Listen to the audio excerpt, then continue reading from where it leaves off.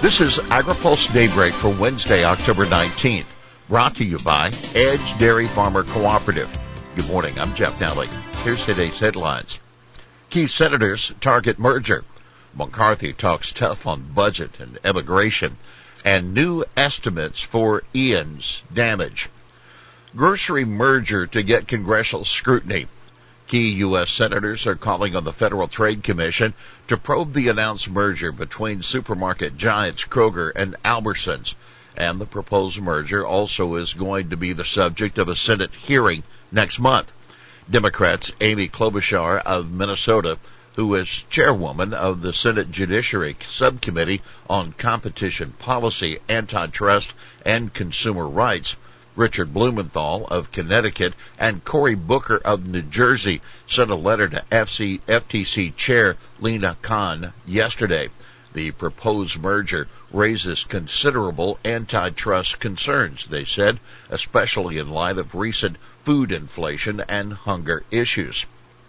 When Albertsons merged with Safeway in 2015, the FTC found that the merger was likely to harm competition in 130 separate markets and required the company to sell more than 150 stores, the senator said.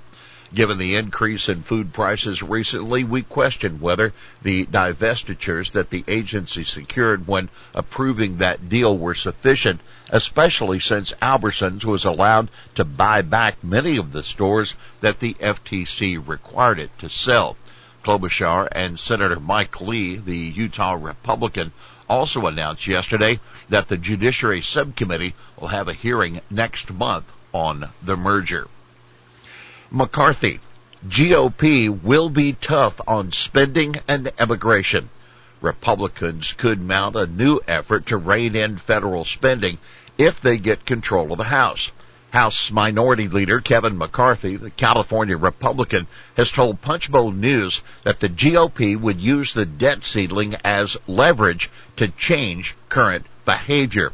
It remains to be seen what impact that could have on the Farm Bill. McCarthy is certainly suggesting that controlling the federal deficit will be a priority for the GOP. Farm groups are hoping Congress will provide some additional money for the next Farm Bill in order to plus up commodity programs. McCarthy said Republicans and Democrats, quote, should seriously sit together and figure out where can we eliminate some waste, where can we make the economy grow stronger. Take note, McCarthy didn't offer any room for compromise on immigration reform. He said, quote, you've got to just go fix the border and start out before you can deal with immigration. I just think it's too far broken. The House-passed Farm Workforce Modernization Act stalled in the Senate this year due to Republican opposition. The bill would provide a path to legal status for existing farm workers while also easing restrictions on the H-2A visa program. The Senate would theoretically still consider the bill in the lame duck session, but there's little sign of progress on a deal that would win over enough Republicans. Now, for a look at how some farm groups want to modify commodity programs, read our weekly AgriPulse newsletter. We also report on prospects for double cropping and how Ag Secretary Tom Vilsack wants to use FSA to head off farm debt problems. We'll have more AgriPulse Daybreak after this. Daybreak is sponsored by Edge Dairy Farmer Cooperative, the third largest dairy co-op in the country. Edge is a powerful advocate of Washington for farmers throughout the upper Midwest. Among Edge's top priorities is milk pricing reform. Over its long history, the federal order system has aimed to serve farmers by ensuring the orderly marketing of fluid milk. But changing production and consumption patterns are rendering the system ineffective. Edge envisions changes that create flexibility, promote fairness, and strengthen the relationship between farmers and processors. Welcome back to AgriPulse Daybreak. Florida losses estimated at $1.6 billion. Agricultural losses in Florida from Hurricane Ian could reach nearly $1.6 billion. That's according to a preliminary assessment of damage by the University of Florida Institute of Food and Agriculture Sciences. The institute estimates there were 208 million to 394 million in losses to vegetables and melon crops, and another 147 million to 304 million in damage to the state's citrus industry. Losses to the horticultural sector could total as much as 297 million, and the damage to the livestock industry could reach 222 million.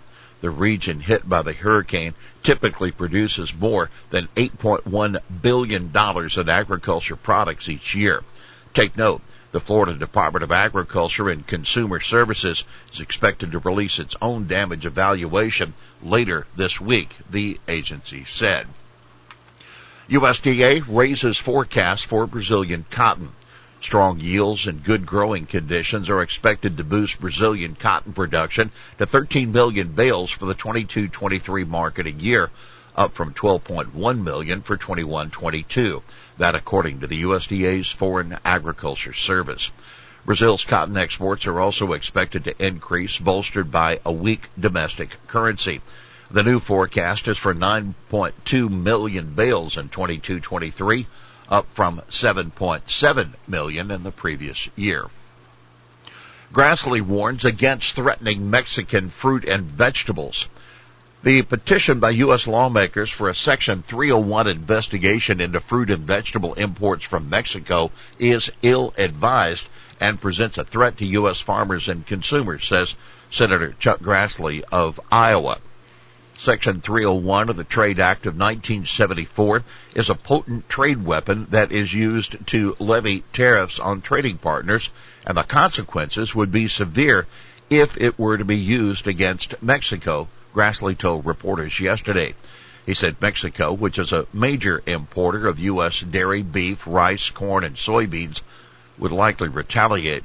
Grassley will be writing a letter to the U.S. Trade Representative in opposition to the investigation. Poll finds support for funding for climate-friendly farming. A new poll released yesterday on the 50th anniversary of the Clean Water Act finds strong support for government's role in promoting sustainable farming practices. Conducted by Morning Consult for the Walton Family Foundation, the poll found 76% want the government to, quote, encourage farmers to use climate-friendly practices. 83% agreed that farmers, quote, have a responsibility to reduce harmful pollutants from reaching U.S. rivers, lakes, and oceans. And the same percentage agreed that water issues impact the cost of food across the country. State-level polls were conducted between July 6 and July 12 among 2,000 registered voters in Arkansas, Georgia, Iowa, and Pennsylvania. Here's today's He Said It. Congress has the power to pass laws, and Congress has the power to rescind what they passed, and essentially, that's what Congress has done. That's Ag Secretary Tom Vilsack on a debt forgiveness program for minority farmers that was passed in 2021, but then repealed in the Inflation Reduction Act. The program was replaced with a debt relief plan for which Vilsack announced the first steps yesterday. Well, that's Daybreak for this Wednesday, October 19th, brought to you by Edge Dairy Farmer Cooperative. For the latest news out of Washington, D.C., visit agripulse.com. For AgriPulse Daybreak, I'm Jeff Daly.